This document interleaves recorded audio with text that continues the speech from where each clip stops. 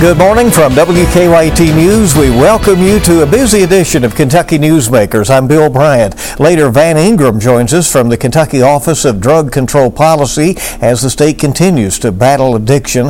What are the bright spots and where are the flashing caution lights out there? That's later. But first, Lexington Mayor Linda Gorton is here with us. This week, the mayor gave her State of the City-County address and talked about her 5 years in office and her hopes for the future. She emphasized a decrease in the number of shootings in the city and the success with flock cameras in catching thieves. The mayor also talked about affordable housing, parks, and a time frame for a new city hall. Mayor Linda Gorton joining us today on Kentucky Newsmakers. So this is sort of our test after the merged government address. It is a test. Which, by the way, the speech has changed its name over the years, hasn't it? Well, you know, so many people didn't understand state of the merged government. Right. So I decided to change it. Yeah. City and county, everybody understands. It's a little awkward to say, but it's okay. You used your speech to talk about the 5 years that you've been mayor, the challenges that have come along, but you believe this has been a time of progress in the city, and you emphasized public safety in your speech. Are the trends there, you think, that make it look like Lexington is becoming a safer place? Oh, absolutely. You know, through the pandemic and the racial justice issues, we saw cities literally burning and cities pulling back funding from public safety and police. And I believe, and I have always believed, that you cannot have a really good or great city without good public safety. That's the number one thing that people want. They want to be able to walk out their door, go to the park, take a walk around the block, go to the grocery, and feel safe. It is basic. So I'm a huge believer. I always have been and I always will be. It's a challenge to keep the police department staffed fully. You're continuing those efforts and trying some new things, right? We have bounced around. Right after the pandemic, we had a lot of vacancies. Nobody wanted to be a police officer.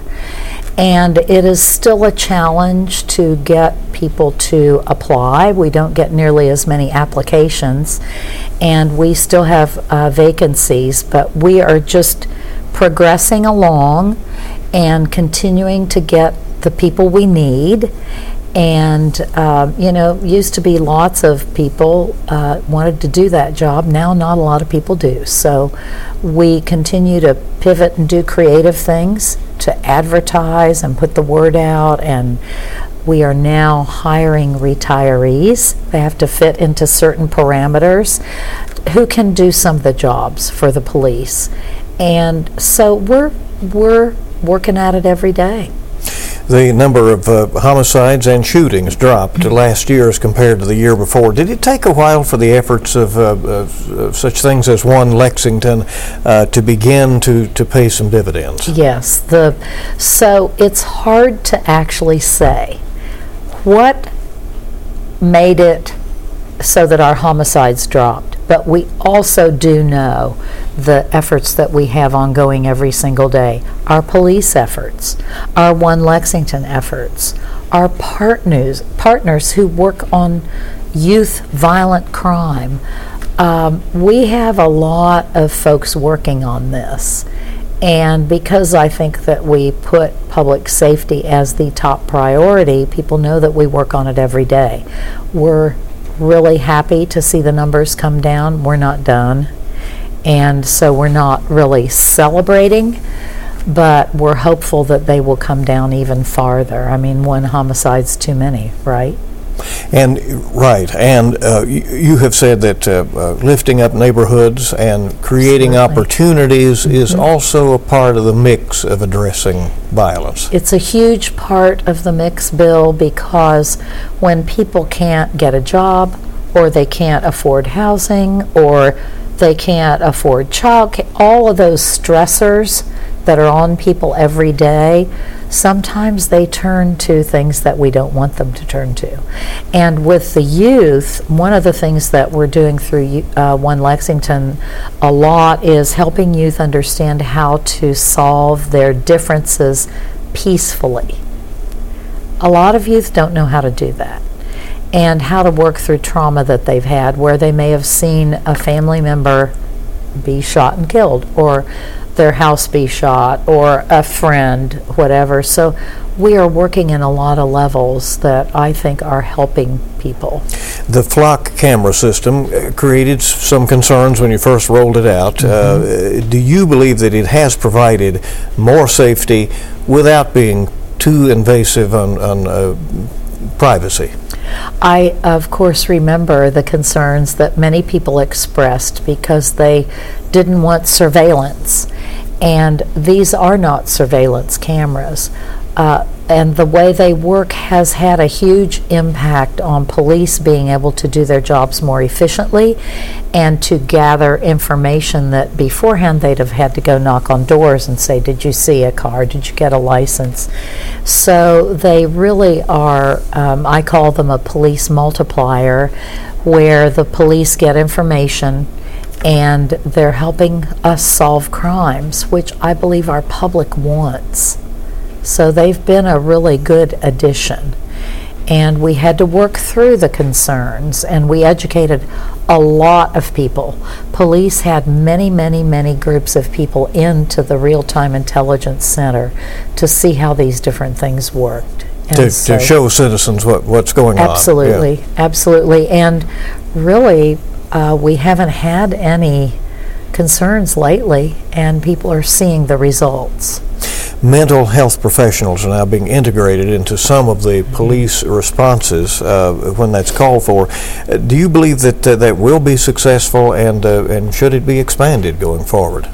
Well, we're looking right now at how this is working for us. We have a grant to add mental health professionals to work with the 911 calls and to kind of ferret out which ones are true emergencies and which ones are true mental health related.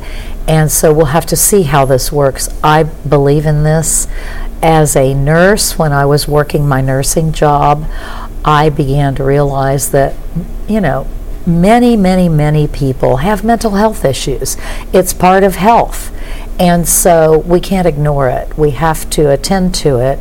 And so we're looking at this a little differently now, and we're willing to try new things. So I'm very hopeful. You mentioned affordable housing, a major issue in the community, and across the nation, really, this is an issue. And many cities are being urged to do more in the way they do their planning and zoning and so forth to help create affordable housing areas. 2,800 acres approved for expansion in Fayette County. But we are hearing about the sports complexes and the new business developments that are coming and that sort of thing. Are you convinced that that land will, at least in part, be used for affordable housing? Well, the devil's in the details on this one, and what we're doing is we the government, are crafting some incentives as well as some new rules for this expansion area, particularly for housing. And so I do think there will be some affordable housing, because a developer can look at their piece of land and say, well, I could get an incentive if I can put this much affordable housing in the development. So we're kind of working through those details, and the consultant is working on the master plan, and so there's a lot yet to come, but I do believe that. Now, but it's hard for local governments to steer development in that direction, isn't it? It is. We are hopeful that they will look at these new rules and incentives and say, well, I could do this and make it work. I don't believe that most developers will do it on their own, which is unfortunate. So we're going to try our best to have some new ground rules put into place. Lexington is discussing an ordinance that would ban source of income discrimination. Louisville has done that. It looks like lawmakers in Frankfort want to do a preemptive legislation that would not allow local governments to do that. And the time frames are clashing, because here you are discussing it. It looks like about to do it, while Frankfort is about to apparently say no. It's very interesting, isn't it? Well, the council will pass this. I'm not sure when. It'll get first reading on this Thursday, and then it'll go for second reading. They could suspend the rules and give it second reading the same night. Several council members wanted to slow down the process in order to see what the state is doing. And so, I've never really been a believer in trying to, as a council member, trying to pass something that by the time we passed it might be illegal, which is what we're kind of looking at. I've heard all the the emotional pleas by council members and tenants and people who care very much about this issue. But if you pass it and the state preempts it, is there a possibility Lexington would try to go to court and have that law overturned? I don't think so. Yeah. I mean, that's, I don't think that is a possibility. Yeah. There is a homeless count that is going on this week. We'll know those results at some point to address this situation. A major issue that's a long-term issue in Lexington and growing in other places as well. Mm-hmm. Every year we do a homeless count according to the HUD guidelines. Mm-hmm. It's interesting this year. Many times the count is done on a very cold night in January. I don't know that we're going to have a very cold night. I'm talking below zero or below freezing. Yeah. And we get a better count that way because a lot of those folks go into shelter. But we do the count anyway. It's important to us to know how many people we have who are homeless. We have a new winter warming shelter that we got up and running this winter, and it's worked very well for people. Open from November through the end of March, and we help people get into shelter when it's very bitterly cold. They have showers, they have meals, they have beds. It's run by the Hope Center. And so, our homeless, the way I look at this is there are people. A lot of them were dropped off from other communities during the pandemic and they've never left, but they're now ours. So we've got to keep looking at what is the best next step to help those folks on the streets. There is a Complete Streets program that utilizes a lot of money to improve safety for drivers and cyclists and pedestrians. Mm-hmm. Lexington has quite an issue with pedestrians being hit, in fact, struck and killed in many cases. I know that is concerning. Can the city substantially improve in that area? Well, we do have rising fatalities, both pedestrians and cyclists. And the Complete Streets program is brand new. The council has adopted it, and so now we will implement it. And I believe it will have a significant impact. You look at, for example, North New Circle Road, where we just got this one of the biggest ever federal grants, $22 million to improve sidewalks, to build bike lanes, to make pedestrian crossings. Up there on North New Circle, we don't have those things. And in that area, I think over half of the fatalities have been pedestrians or cyclists. That's not a good record. So we're going to work really hard to make it safer for everybody. People who want to bike, people who want to walk. And the Complete Streets is a program that has specific guidelines of how you build the street. What do you do to enable pedestrians to be safer and that kind of thing. So we're pretty excited about it. It's a long-term program. Speaking of long-term, you believe there will be a plan for City Hall by this summer? Oh, yes. I'm an optimist. I have been around on the council for about 4 different mayors' proposals. In that temporary City Hall that was where they moved in 1984. Right, exactly. So we're being very careful. I've worked hand in hand with the council from day one to do this. We've got to do this. Our beautiful old Lafayette Hotel that was never meant to be a city hall long-term is having so many maintenance and other issues, and we need to get out of it and get in a city hall. We expect our proposals to come in February 9th, and we're very excited. We hope we have several We don't know, but we'll continue to move forward. The council and I are in lockstep on this. The 50th anniversary of the merged Lexington-Fayette Urban County government is this year, and Yes. you're going to celebrate in March. Yes, right? we Yeah, are. yeah. At our March 21st council meeting, we'll be doing some celebrating, so people will either be able to come or watch online, and we're in the planning process right now. So this is a big deal. There are not many merged governments across the country, and it took someone back in 1973, 74 to give up power. That's how this works. And that's the sticking point with a lot of cities and counties, how they never can get to it because nobody will give up power. So we're really excited to celebrate this milestone. Mayor, thanks for coming by. We appreciate Thank you you. updating us. We're coming back in just a moment. Van Ingram from the Office of Drug Control Policy in Kentucky, coming up in a moment.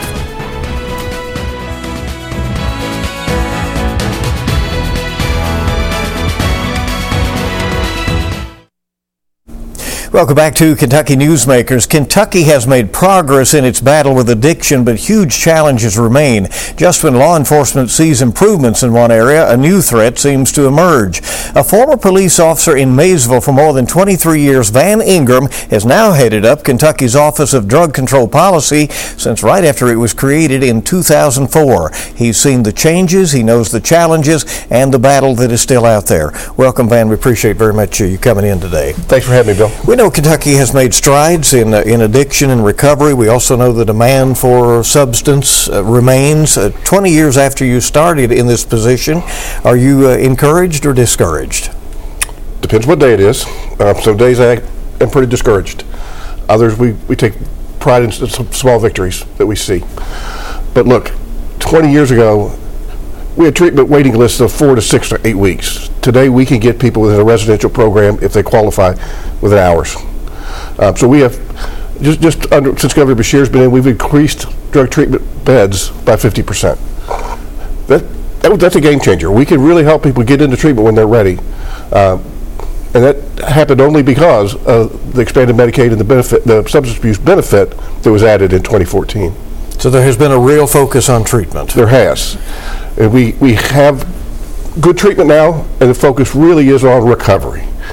Is when people get out of treatment, they need things to help them stay in that recovery mode, right? Sometimes that's transportation. Sometimes that's recovery housing or stable, sober housing. And a lot of times it's a job. You know, we all want to have a purpose in life, and we all have to have things that we hold on to and identify us, and a job is often that. So we've done a lot of work with the Kentucky Chamber to make it a real priority that we need fair chance employment. We need folks to take a chance on these on people in recovery or people that might have a criminal record because of their drug addiction. And a lot of Kentucky employers have stepped up to do that. Are employers more receptive? They really are. Yeah. They really are. We have what's called a Fair Chance Academy the Chamber puts on a few times a year. It fills up every time we do it. Kentucky localities can be certified as recovery ready, and that means that there are some things in place in those communities that can help. Tell us what that takes. How many of those do we have? Yeah, right now we've designated 10 counties as being recovery ready. Mm-hmm. Tomorrow our Recovery Ready Advisory Council will meet and hopefully we'll approve 3 more. What it really is a matrix of here's the things you should have in prevention, here's the things you should have in your community to affect treatment, and here's the things you should have in your community to affect recovery. And it's a scoring system. It's developed by the Volunteers of America Mid-States, who's our partner on this project. They don't get any money for doing this. It's just they want their community to be known as being recovery ready.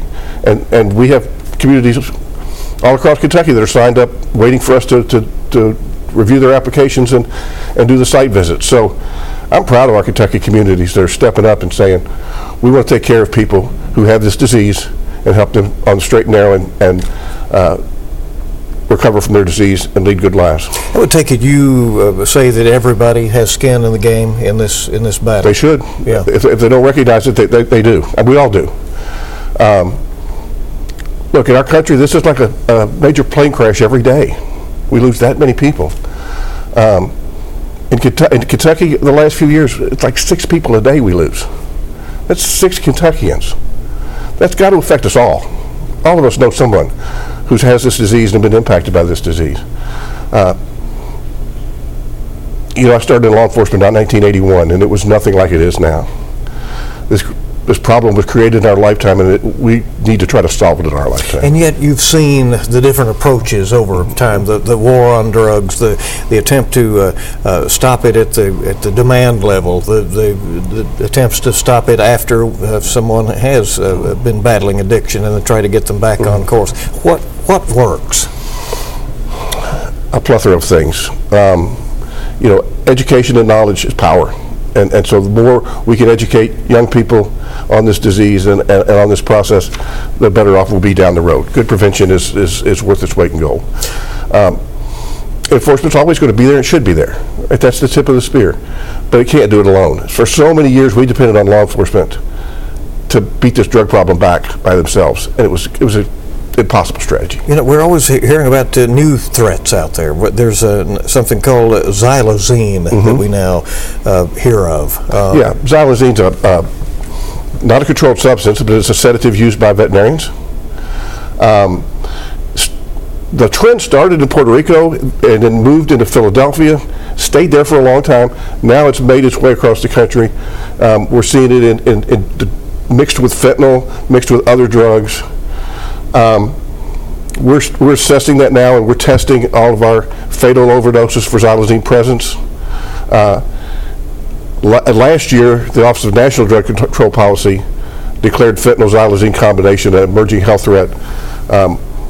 We'd like to see what the next step's going to be from our federal government on that. We know that Narcan has saved the lives of many who are overdosing, some several times. Does Kentucky adequately address the addiction after someone has survived a close call like that? We're going to try to. We've worked with a number of our emergency departments across the state to have peer support specialists located right there in the emergency department. So when someone comes in with a non-fatal overdose, we're doing that reach out, that warm handoff right there to say, we've got somebody who's been where you've been, if you want to talk to them. We find that when they do that, when somebody says, yeah, I'll talk to them, 6 out of 10 times that person ends up going into treatment that very day.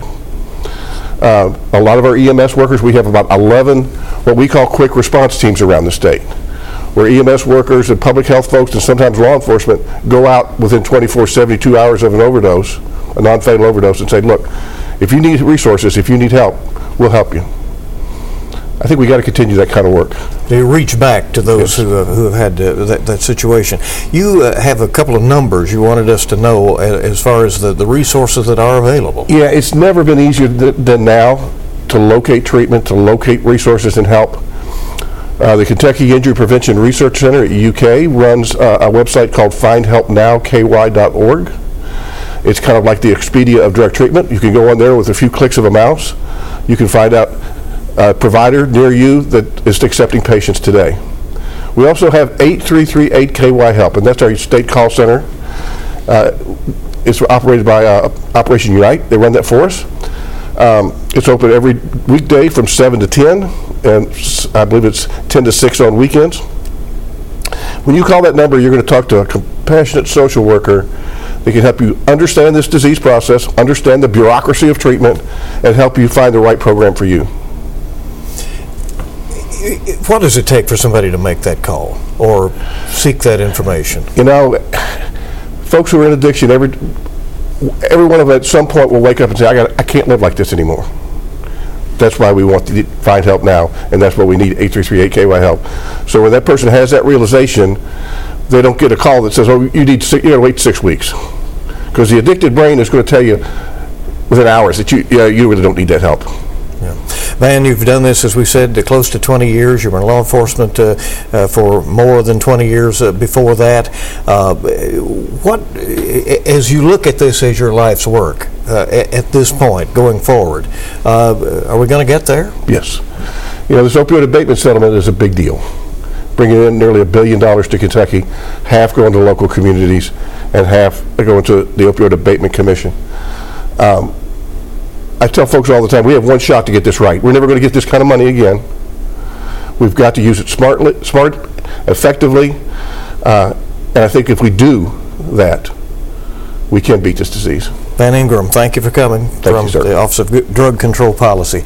We'll be back in just a moment on Kentucky Newsmakers.